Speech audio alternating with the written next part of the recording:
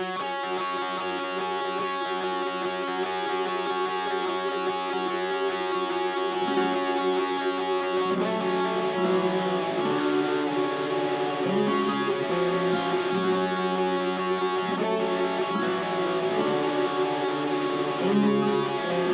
time to hurry home. You know he can't be left alone. Dim the lights and try. You are listening to Red Fang here on the More Than Punk podcast. I'm Sid Mackay, and what an episode I have for you lined up this week. This is a weird one. I'm not going to lie, this is probably the strangest episode that I've done. I'm hanging out with Brian Giles, guitarist, vocalist for Red Fang. We are talking about how to survive the zombie apocalypse. We're talking about weird body modifications. And we're talking about why, at the start of the COVID pandemic, he went out, or just about went out, I should say, to buy a gun. Because Portland, Oregon, apparently was looking like it was going to turn into some Mad Max territory. So we take right into that in this fantastic episode full of tour horror stories, roadshow stories, and questionable decisions. This is Red Fang. You're on the More Than Punk podcast. Stick around till the end of the episode for the new track, Why, and you can stream the album Arrows right the hell now. It's just come out, so make sure you get a look at that. They're a great band. See you at the end of the episode. We are searching. Why not try to find out? Why not scale the skies? Why everything's me? Hey dude, how's it going? Hello. How are you finding the press cycle? Because are you bored yet? Are you like sick of the same old shit, or is it kind of fun after having a long break? Yeah, I think it's kind of fun. It's nice to be concentrating on, music and moving forward. You know, being on pause for so long. I almost forgot you put out a record and you talk about it. So anyway, it was sort of a surprise. Like, oh yeah, we have to be on the phone a lot now. So, but I have no problem with it. I think the only problem I have is, man, I've told the same story a lot, and so I'm like, it's not as though other people are watching these things back to back going, oh my God. So, anyway, but I do try my best to mix up my anecdotes whenever possible. Yeah, I think a lot of that comes down to the person that's talking to you as well, right? We've got to be fresh and interesting enough to, make sure we can get something new and exciting out of you.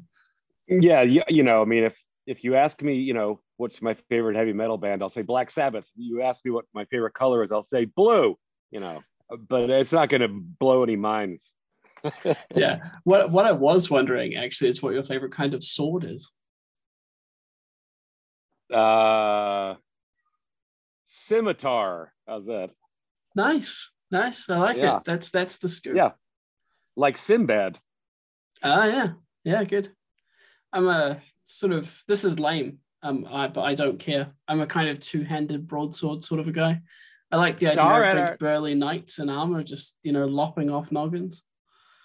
Yeah, I like the idea of the samurai sword and the code of honor and everything, but don't you think they were probably just cutting off people's heads like everybody else? I suspect a fair amount of that went on. Yeah, I think Bloodthirsty was sidelined, but that was their main gig. Yeah, they were of course warriors and fighters of above all else, right? Yeah, I think the samurai way was don't get killed. That would be the first thing that's on their mind. Yeah, you're extremely expensive and time consuming to train. Please don't die. Exactly. That that armor, it took us years. Yeah, it will tailor to fit. It's interesting. I think when you have a break, how do you fill that time? Like, did you just wake up one day and go, "Fuck, it's been 5 years," or is it just kind of because you don't stop writing music, right? Like that's kind of a given. It's just you keep doing what you do. Oh yeah, I've come up with countless ideas. You know, the cutting room floor is, you know, you'd be about knee deep in ideas, but you know, tell me about it. ideas that we've actually chased down to the end, not so much. But you know, that's kind of the way we do it. You know, we do try to chase down ideas as far as possible, but if we're all not real jazzed on it, then we move on.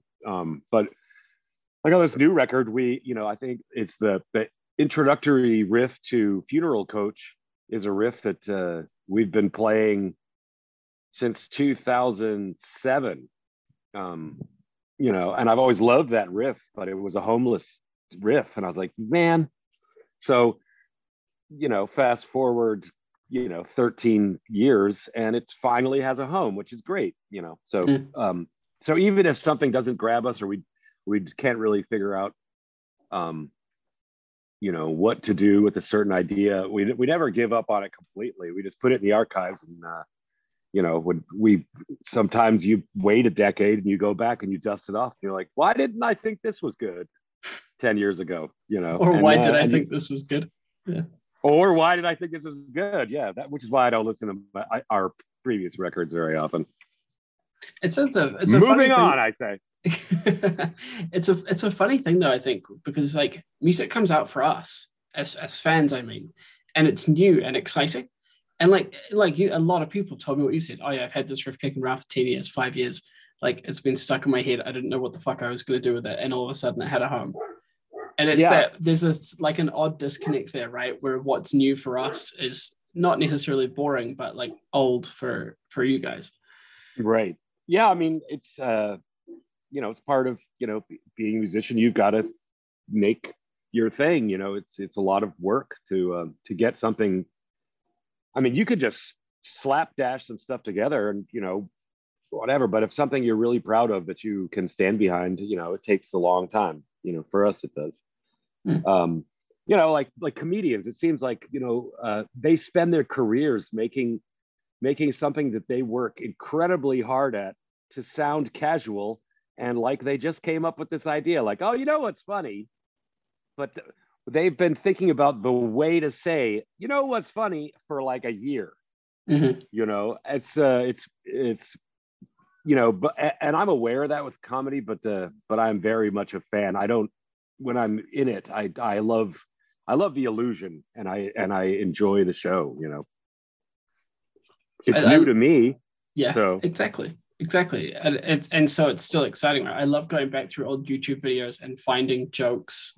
This makes it sound like I do it as a hobby, but you know, when you go down the rabbit hole of comedians and you realize that they've been using the same joke with a slightly altered punchline for the past kind of like 5 years or something. Oh, yeah. And you start to kind of understand the amount of craft and labor and love that goes into putting that whole thing together. Yeah, it's crazy. I mean, you know, I think a lot of comedians go out and they try their material, and they, you know, this joke is slightly funny. I get a slightly better laugh if the character is named Larry instead of John. So even something as dumb as that, they're like, well, okay, Larry seems to be working better. It's just crazy. I mean, it just seems so foreign to me, just like how you can, you know, I mean, I just tell bad jokes. I mean, that's why I'm not a comedian, because I tell bad jokes. You know, but to tell a really good joke that really gets people does take a lot of work. Jokes are so fucking hard to write. But nobody wants to deal with the work. They just want the end result. And that's fine. And that's fine. You know, there's nothing wrong with it. That's why we have Deliveroo. Wait, I don't think you have Deliveroo in the US, do you? It's like Postmates or Uber Eats. Okay, yeah. Yeah, it's like we don't want to deal with the work, so we just kind of, you know, get the finished product. Yeah, exactly. Yeah, I you know, and then you can put it in your own casserole dish and say you cooked it. I'm going to do that next time it's my night to cook. Yeah, I could blow some minds. Yeah. You're in Portland, or just Oregon in general? Portland, Oregon. Yeah. Nice. I was there for 2 days about 2 years ago. And have kind of missed it ever since in an odd sort of way. I got a tattoo and everything, but what brought you up here? I was doing a holiday in the US, and I spent a month there, and Seattle and a couple other places, and one of them was Portland. But the day I arrived, there was this massive protest / riot on like the main bridge. So it was like, oh, okay, not really doing anything. Yeah, we're getting a reputation for that, I guess. Yeah, you guys are hardcore. Yeah, man, for giving a shit. I mean, you could spin it any way you want, but that's the way I look at it. It's the Portland, the city that gives a shit. It's cool, man. It's I mean, you obviously know it's a cool city, but I don't know. I just really liked it. It just has such like a nice vibe. Is that kind of like what keeps you there? I like to, just for context for that question, I like to pretend that I'm the kind of traveling troubadour type who can sleep in a different place every night, but I fucking can't. But I like to have a home. Well, you could, you just choose not to. Yeah, I would die. I like my creature comforts, Yeah, I enjoy it. I like that. I like moving around. But when I'm home, I'm very much a homebody. I'm not painting the town when I'm at home. Getting me to a social event or to a show or something is sort of a tall order. But not even having the option to do that for the past year, I'll go to a dinner party, sure. Yeah. I know that's been a weird thing. So you're not one of those people that's like crawling up the walls when you're at home after tour, being like, "Fuck, I have to go back out." It's like quite nice to take a break. No, in normal times, I think we had a really nice balance. We were averaging probably around 4 months a year touring, which is great. Honestly, I spend more than a month and a half at home at a stretch, and my wife starts asking me, "So when are you going on tour again?" So, I know when it's time to move up, to get out of, to get gone for a minute. So they say that the secret to long relationships is never being around. So what do they say? It's absence makes the heart grow fonder, and hunger's the best gravy. Oh, I like that one. I hadn't heard that other half of it. I like hunger's the best gravy because it makes me hungry. I'm a gravy fan. Like a Putin fan, like chips, gravy. Yeah, cheese. I don't know. I mean, it's okay. No, this is a judgment-free space. It's a gotcha question about poutine. No, I think poutine's okay. It's not my favorite thing. It's weird what an obsession it is, or just how prevalent it is in Canada. I guess it's not surprising. I mean, Americans have nachos. I mean, we do some pretty despicable things to our bodies. Don't even get started on the list of crap in a hot dog. So, but just something about a heap of fries with gravy on it. Give me a pork chop with gravy on it any day. I mean, I am in the country that invented deep fried Mars bars. So, I'm not going to be like waving a health flag or anything. Yeah. The Snickers bar is macrobiotic, right? Yeah. It was the deep fried Mars bar. There's actually a chippy down the road from me that does full 12-inch deep fried pizzas. If that's your jam. I don't know. Is it like fried chicken, like a buttermilk batter? Like, does it look like a disc, like a fried chicken disc, and then it happens to be pizza inside? Kind of. Yeah. Oh, I'd definitely try it. Sounds like it might be too much of a good thing. Yes, but that's that's the thing we like to do up here is we just deep fry everything we can get. Fantastic. I used to deep fry pickles at a club I worked at, and that was tricky. It was to get the outside crispy. If you didn't do it long enough, it was soggy, and then it would reach a perfect moment. But right around that time is when the pickle turns sort of translucent and gray, and kind of runny on the inside. So it was a balancing act. You want a crispy pickle on the inside and a crispy outside. There was an art to it. So I'm no stranger to deep frying things. I've never had one, but it sounds amazing. Oh, it's great. Yeah. Where would I get one in Portland? Fried pickles? Geez, I can't think of a place offhand that has them. I'm sure people are making them. I used to work at a club called Blackbird. It was like indie punk club, and that was one of the things we had. Nice. Have you ever had a Scottish egg? Yes. Or a Scotch egg? Scotch egg, yeah. Those are pretty goddamn amazing. Took a while for the brain to catch up there, and I was like, oh, Scotch egg, yeah. Yes. I don't know if they're Scottish, but they're Scotch. Yeah, sorry, it's 11:15, so I'm on lo-fi at the moment. Oh, you're doing great.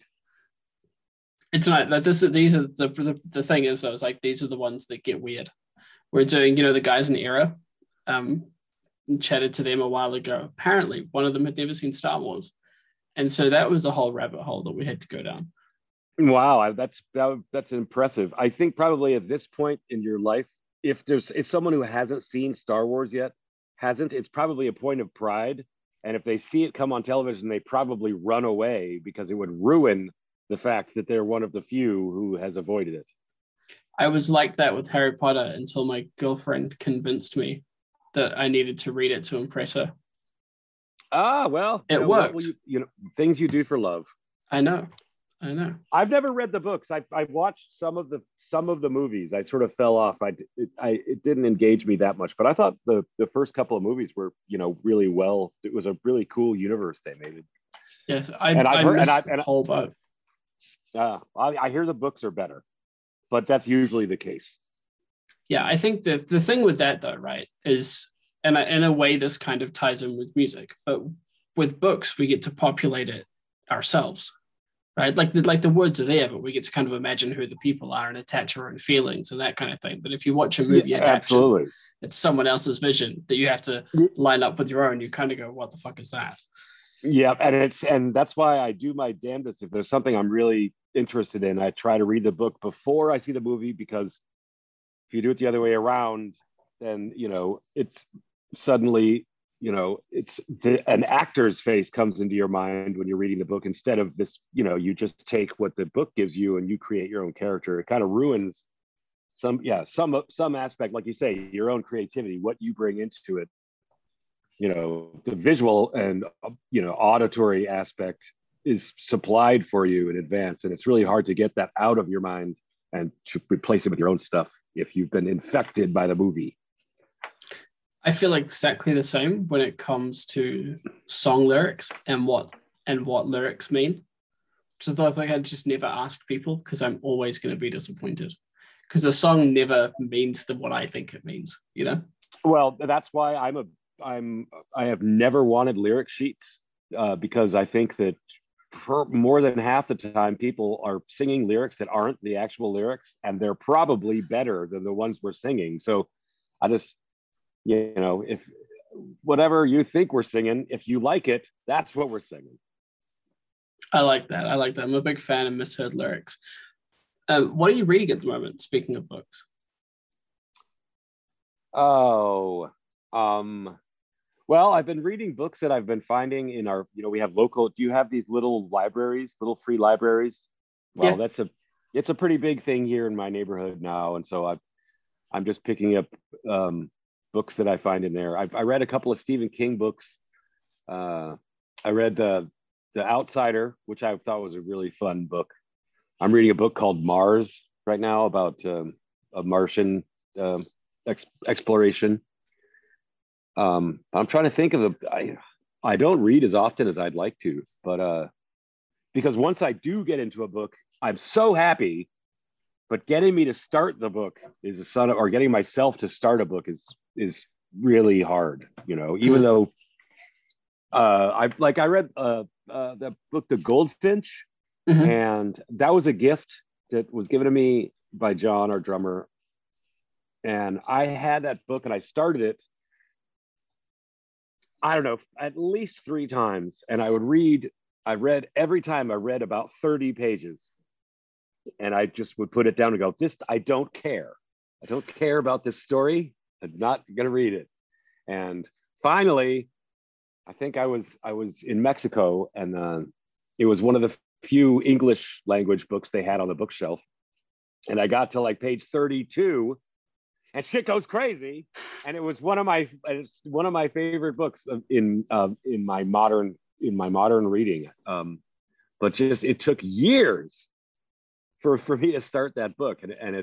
And I try to remember that, but every time it's the same. Like, I don't know. Reading. Is there going to be a test? That's not very rock and roll.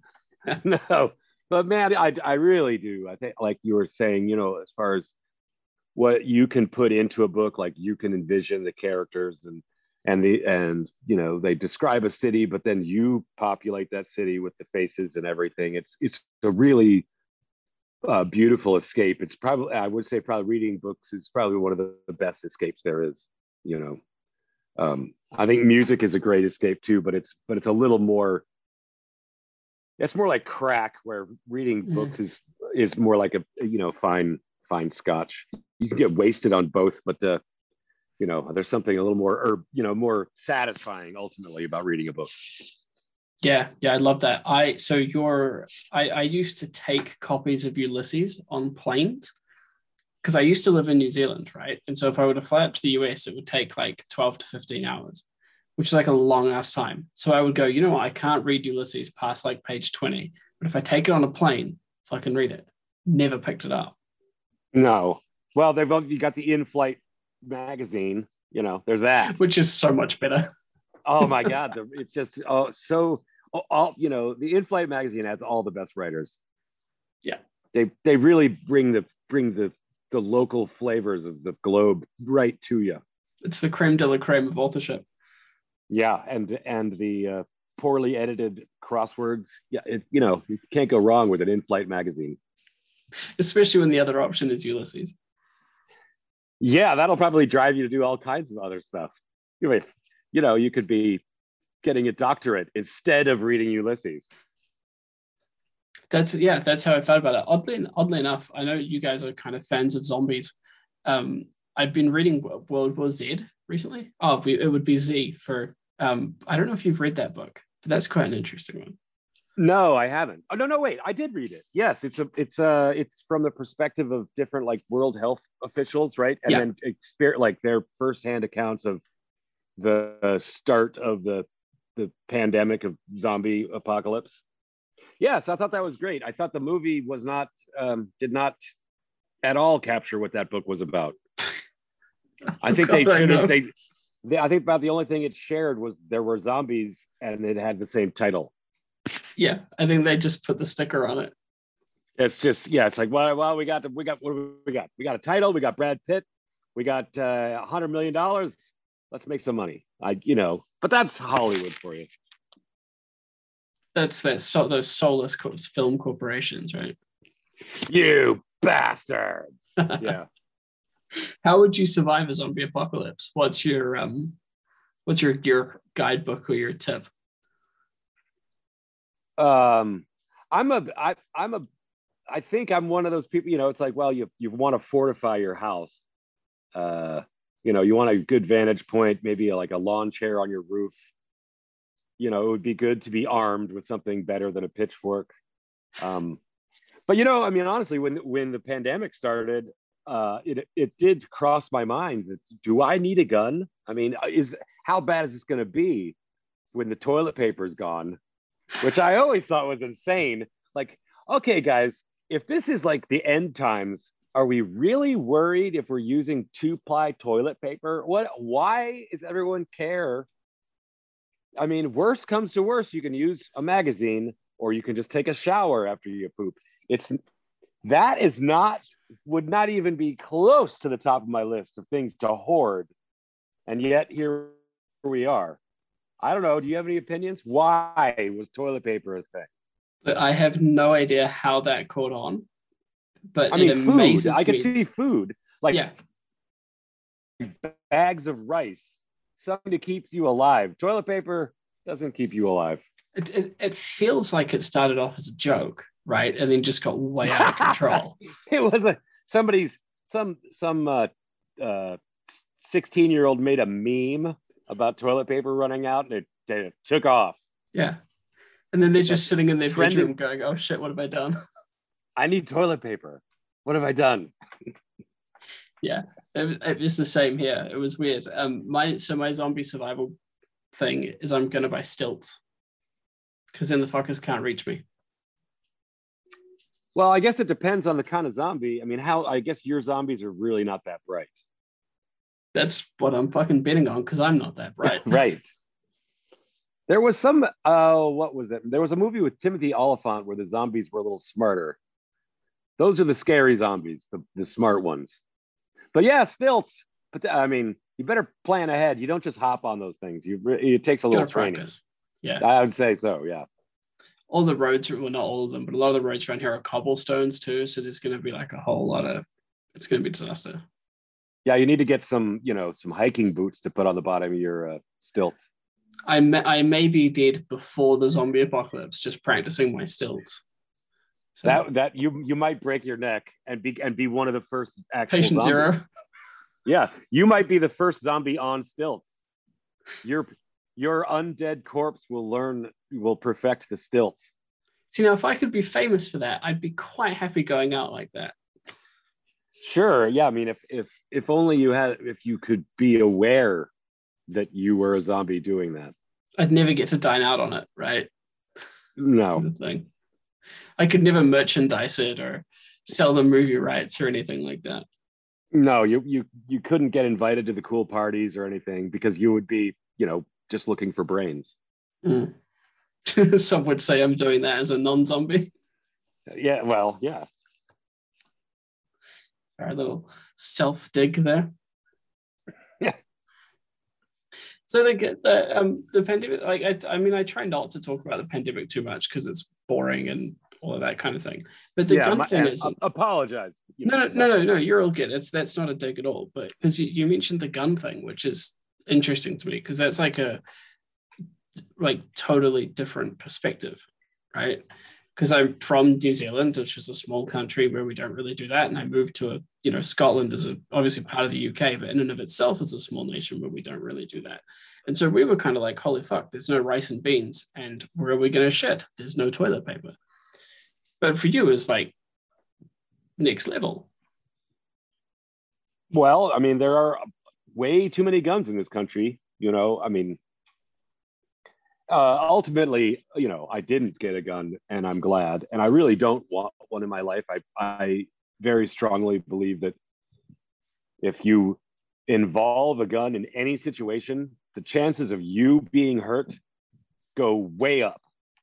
I think very rarely, and maybe if you're very well trained, a gun can be of use. But I would say that you're really elevating things when you involve a handgun. It's a breaking and entering. Maybe they might throw something at you or whatever. But if you pull out a gun, they weren't planning on using their gun, but now they are, or whatever. Anyway,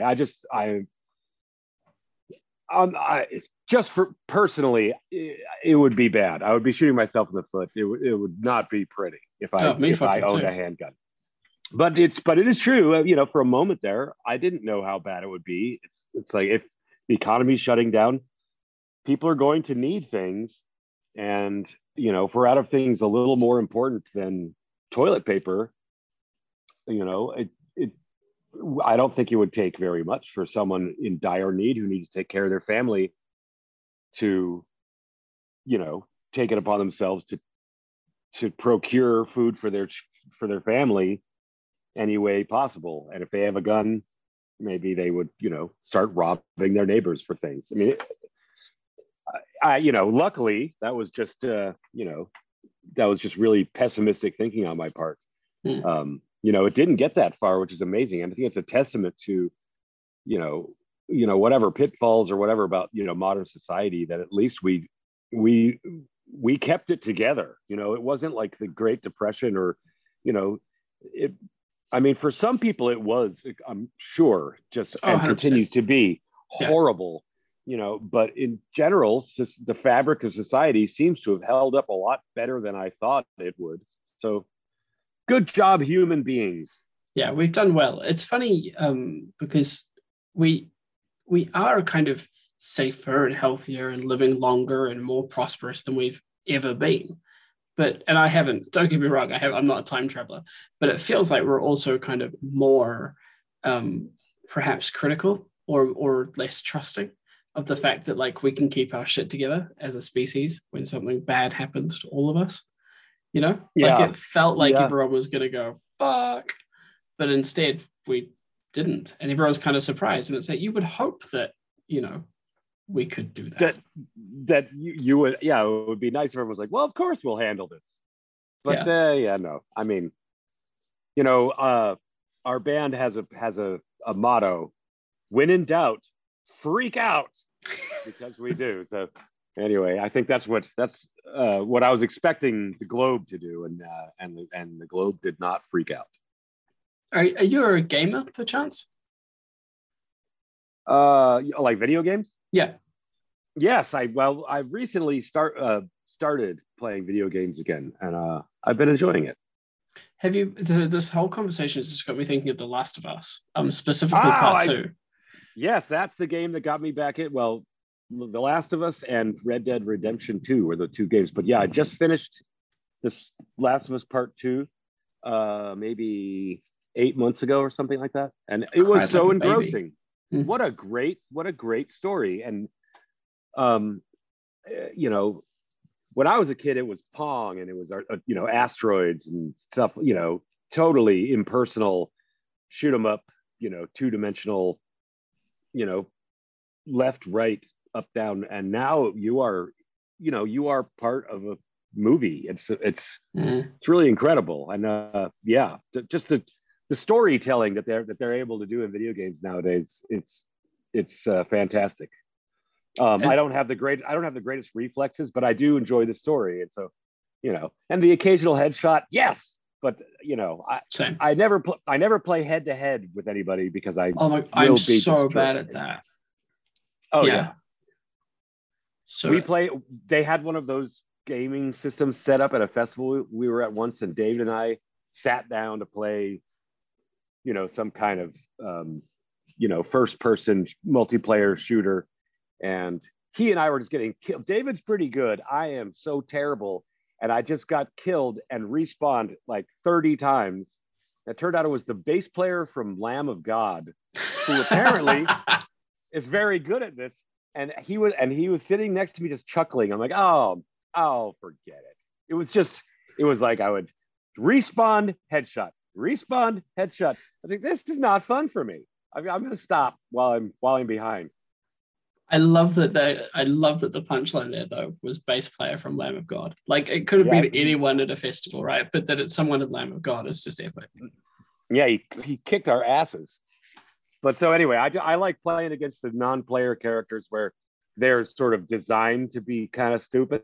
So yeah, all right, I can handle these robots. You know, I've set it to the amount of smarts I'm allowing these robots to be. And then I'm going to feel good about myself when I kill him. Yeah, 100%. That's my thing too. But the thing that struck me with The Last of Us.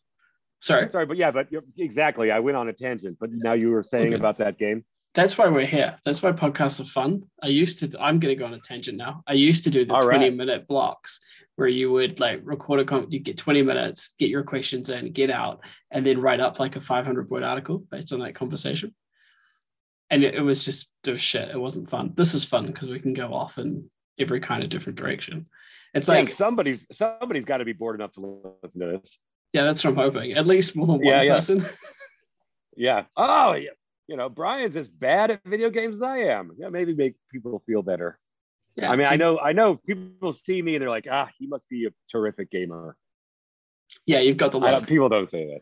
Yeah, a can of Monster Energy and a bag of Doritos, and you'd be set. Yeah, exactly. But yeah, the whole thing, just like that thing with zombies and pandemics and all that sort of stuff, is like the scariest thing about those stories is always other people. Yeah. You know, like you kind of get used to the zombies are scary because they're trying to eat you, but mostly you're getting fucked by other people. And I think they're more evil because they're basically we all are monsters, you know. Luckily we live in a society where that we don't have to allow that part of ourselves out because we live in a structured society. But you know, we are all worse than zombies, or I think we all have the potential to be worse than zombies for sure.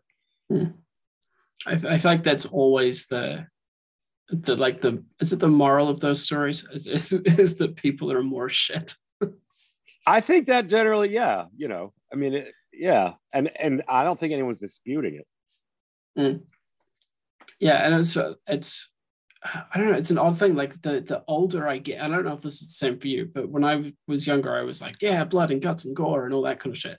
But the older I get, the more disturbing I find it all. It's such a weird thing. It's like I'm more sensitive to just how fucked up we can be as people. So playing The Last of Us and having to do shit that I didn't want to do, but I had to do, was super like unnerving to me.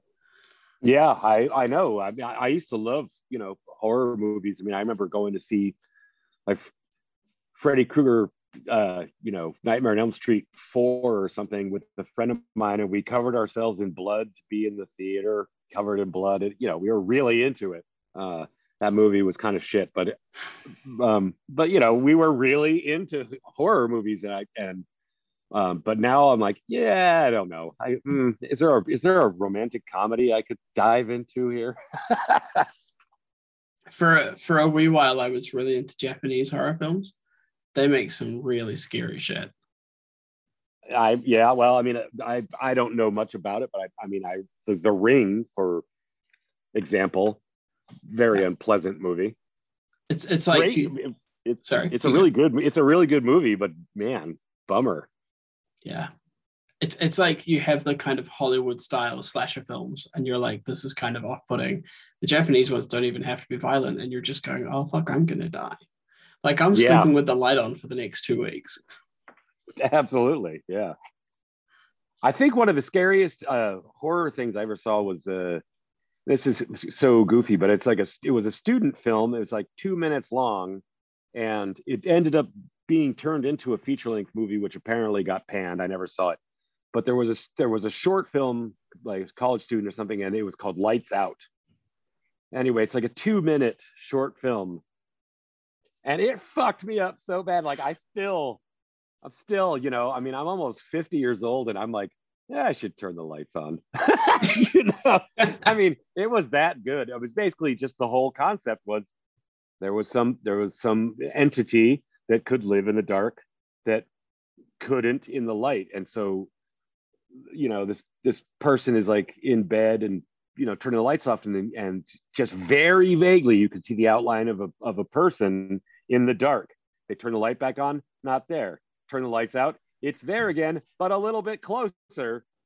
Anyway, like I say, there was really nothing to it, but it was just so terrifying. And I thought, you know, there's a lot of power to that, you know. But you know, that's probably human beings have always been afraid of the dark because that's where, you know, tigers eat you and shit. It's probably survival. You want the lights on if you can. Yeah, it's like when you're kind of half asleep or just falling asleep and you see the coat on the back of your door or like the pile of clothes on the chair in the corner of the room and your brain goes, what the fuck is that? I'm going to die. Oh, and yeah. you kind of sit bolt upright. Absolutely. You know, and I've sort of taken to eating, you know, edible marijuana to go to sleep, which works great. But if something like that happens, woo, you can really blow that out of proportion. You know, you hear some knocking, you're like, oh my God, you know, we're all gonna die. Oh wait, it's the dog. You know, I mean, so, but I still do it because you really can sleep quite well if you get through the terror. Your bedtime sounds like it. Usually I ask people about morning routines, but your bedtime sounds like a fucking event. Right. Yeah, nothing says good night like we're all gonna die.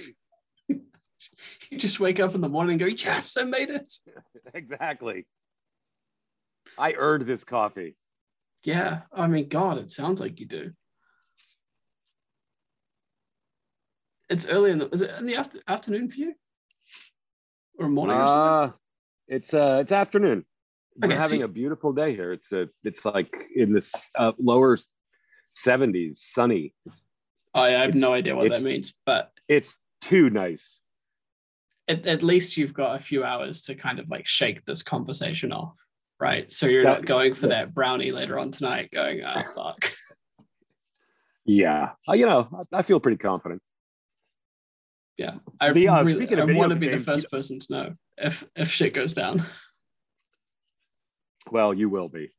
The last video game that I finished was Death Stranding. Did you play that one? No, I haven't played it yet. So fucked up. Speaking of being high and doing something, you're this guy in this world, this sort of dystopian world, and there's these sort of phantoms that float around, and you're like a mailman, like literally you're like a mailman, and you have a baby strapped to your chest that helps you out, and it'd be like a baby, like a human baby. Like, what is happening? This is the fucking weirdest. Anyway, I finally accepted that was what and I followed the plot, and I ended up really enjoying it. It's kind of slow moving, but it's good for guys my age, I guess. It's not super action packed, but what a bizarre world to be involved in. Freaking baby strapped to his chest. What?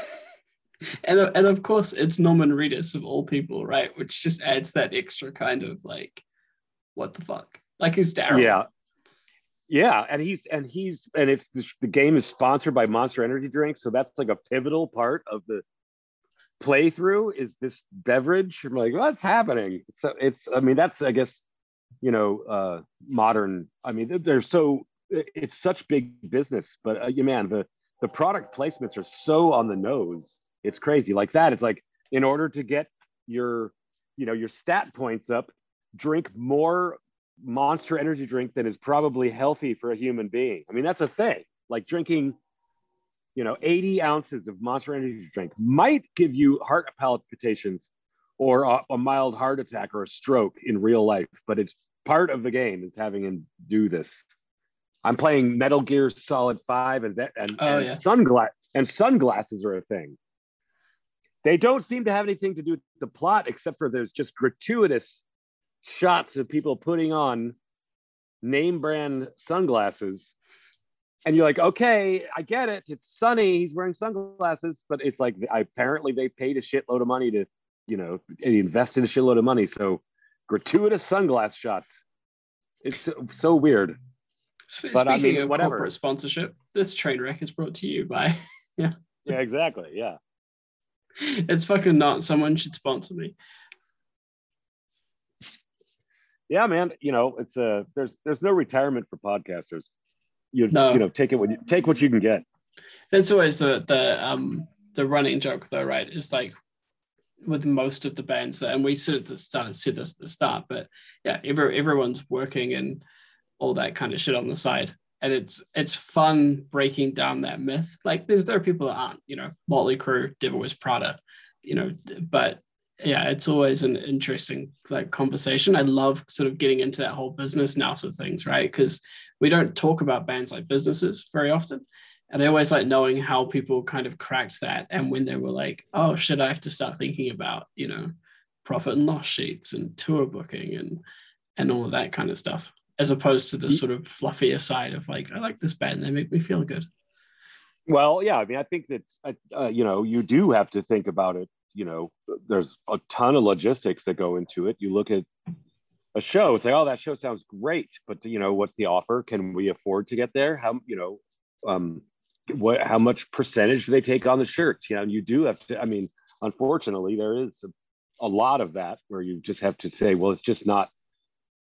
I'm not willing to spend $600 of my money to go play a show. I'm just not. I'm not in that kind of financial situation where I can spend money to play shows. So, but I think part of being in a band is to carry the illusion that, oh no, it's just all strippers and cocaine and good times all the time. I'm sure there's loads of that too, though, right? Oh, sure, yeah. Some of the best Scrabble players are strippers. We can tell you that firsthand. So, I Uh, mean, but I especially mean, in Portland, you guys have a lot of strip clubs. yeah, we do. It's odd, but it's true. I remember, I honestly don't. I haven't been to a strip club in quite a while, but I re- I was at a strip club here in Portland the day there was a law. This is yeah, well, there was a law that was passed. We have a very liberal dancing, laws here, but this law was passed where uh, male and female strippers could no longer touch their own genitalia. So it was it was sort of an event. You got to go to the strip club. This is the last day they can touch their own genitalia. So sort of like the end of an era. Remember when they could touch their vagina? Remember that? Whatever. Fucking ridiculous. I think the world is going to be fine without that. But yeah. Anyway, I attended the last day of genitalia touching at I can't remember maybe Magic Garden, I think was the strip club. Anywho, like I say, I don't really go to strip clubs anymore. It's too expensive. Buy $6 Budweiser. Get out of here. Yeah. It's funny that you bring that up because when I was there, I met the owner of the vegan strip club that you guys have there. I can't remember the name of it. That Casa Devil's Diablo. Yeah. Devil's Point. Yeah. And we had this whole. So I wasn't going recreationally. I was doing a story about him and about the club and all that kind of stuff. And he was talking about pretty much about that same thing. And he's like, so the workaround that we came up with is we just got them to touch each other. Very clever. Yeah. There's always loopholes. Yeah, it was a weird experience, but that's one of the things that I don't know. I feel like you obviously know this better than I do, but I feel like Portland has that kind of slight sort of weirdness to it that just sort of lets shit happen. Yeah, I mean, I think the people skew very, very liberal and almost to the point of absurdity here. Sometimes it's like, man, whatever you want to do, you want to, put hooks in your body and, hang from a tree, you go for it. It's like, yeah, okay, just don't do it to me. Go ahead. So that's a hard limit for you. We're getting a lot of scoops out of this podcast. Yeah, I will not be doing any kind of anything like no trepanation for me. I had ear piercings when I was a kid. That was the biggest hole I need in my body. I've still got mine, but I stretched mine. Yeah, and they're cool. I still like them, but they ain't fucking going back. What's the funniest thing you ever put in the hole? Oh. You don't have to say. How about the second funniest thing you ever put in the hole? No, any hole. It's just all like we're talking about piercings here. I mean, yeah. That's of course. We're very sensible professionals. It's mostly just like dumb stuff like pencils and pens and like carrot sticks and like, hey, will this fit? Tonk. Nope, that doesn't fit. Oh, okay. It's if you grow out of it, it gets annoying quite quickly when people are like, I'm sure, yeah. Hey, put this in there. Yeah. Why don't you put this in? Here. Put it through your ear. Yeah, look, I got a bag of chips. You put it in your ear. Yeah. No. Yeah, exactly. It's a whole thing. I did hear of a guy that stretched his nipple once, though. That was a bit much for me. Yeah. No, thank you. One of the first times I went on a tour off of the West Coast. We were going to play in South Dakota at a punk house that was known. It was like the Pentagram House because they had Christmas lights, red Christmas lights that had a pentagram in the window. Probably made people real sad in Rapid City because it's a small town and fairly conservative anyway. So they did that on purpose. But we toured with the band and they were like, oh, okay, we're playing this house. The last time we played here, it was very DIY. And they're like, the last time we played here, we played, it was a snowstorm. We had to play someplace really far away the next day, so we had to drive through the night. But the snowstorm, they ran into, there was an 18-wheeler had turned over, and there was a bunch of cow corpses, frozen cow corpses, and they were like sort of creeping their car through the cow corpses, but it was to the point where they just couldn't get through anymore. So they had to turn back around and go back to the house. Well, by this time, the party had gotten pretty out of hand. And apparently someone, their skill was putting things in their urethra. And so they get back to the house and they go in, and there's this guy, his pants around his ankles, standing on, drunk, standing on the kitchen table. And, there's people chanting, "Do it." And he gets a 1/4-inch cable for like a guitar and puts that in his urethra. And he's like swinging his dick around with a guitar cord sticking out of his dick. Anyway, so they're telling me the story. I'm like, and we're going to this house right now. It was fine. There was none of that when we got there. But I was like, oh no. And now that guy who owned that house is a good friend of mine. So wasn't him with the guitar cord. Anyway, I'm not sure where that story goes from, but it was a second person story anyway. It's stuck in my mind. I mean, it's gonna be in my fucking mind until the day I die. Sorry about that. I'll bust it out at parties. The thing is my credibility is I can be like, oh yeah, I was talking to Red Fang and they were saying about this guy that stuck a guitar cord down his urethra. And exactly, so by the time I pass it on and polish it up, it'll do the rounds in the parties. Oh, I have one more story, the secondhand story, but all right. So there's some people out there that are going to probably be like, no. Well, in any case, I know some people that were, very in the punk rock scene or whatever, and they were hosting a party, and I guess there was a summer where these punk rock clowns came to town from San Francisco, and they all had different, they were like crusty punk, and they had different names, and one of the clowns, the gal, and she went by, so it's a crusty punk with clown makeup on. Anyway, her nickname was Puddles. Oh no. Anyway, so she's walking around the party, and apparently she had a catheter.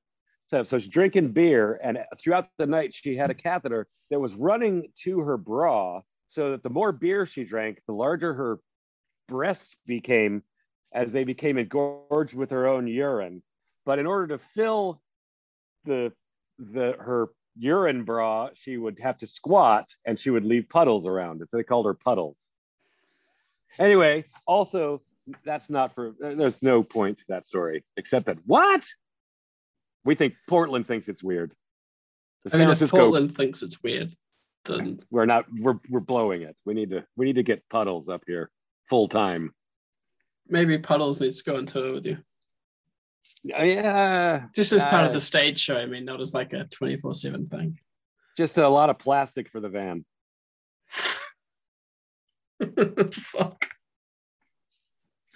The publicist emailed me and he was like, can you do 10:30? Is that okay? And I was like, yeah, no worries. Like, those ones are fun. They kind of, a bit more weird, a bit more personable. Fucking weirdest one I've ever done. All right. Well, I salute you, sir. Chin, chin, sir. This has been a wild ride. Well, I enjoyed it. I don't know if we got any kind of pertinent information out there, but people now have images in their minds, which is good. And I feel like I got at least one anecdote that you maybe haven't told to someone else on this press cycle. So. Oh yeah, I'm pretty sure that's true. Mission accomplished. Yes. Whether some anecdotes don't need to be told. That's not up to us to decide, right? I guess so. Yeah. That's up to the hate mail that's going to come pouring into my inbox to decide. Yeah, man. Bring it up. Bring on the trolls. Oh God, don't even. Dude, thank you so much for coming and hanging out. This has been horrifying, but also quite a bit of fun. We're all gonna die! And leave Puddles behind. That's exactly. Thank you, man. That's a great place to end it. All right, man. Thank you so much. Have a great night. You too. See you soon. Bye. So that was Red Fang here on the More Than Punk podcast. Good episode. Great episode. Fun chat for sure. Some horrifying stories in there. I think I'm going to let those sit with you for a little bit, but we should definitely talk about that. Facebook, Twitter, hit me up at More Than Punk and More Than Punk podcast. It'd be good to hear from you. I want to know what Brian's stories did to you. I feel thoroughly traumatized even listening back on it to do this little production side of things. Anyway, this is the new track from Red Fang. It's called Why, and you should go and check out their album Arrows, which is streaming everywhere, and of course you can go and buy it, which you should do, because physical copies of things are fucking awesome. I'll see you again next week. More Than Punk podcast.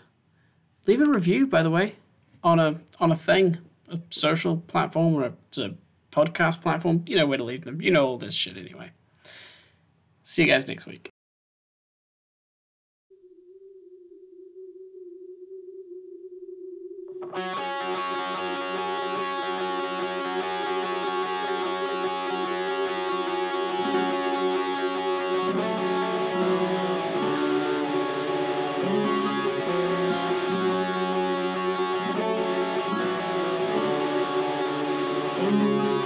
It's time to hurry home.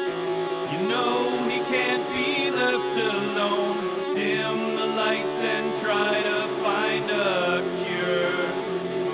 And we may never know why the system's over.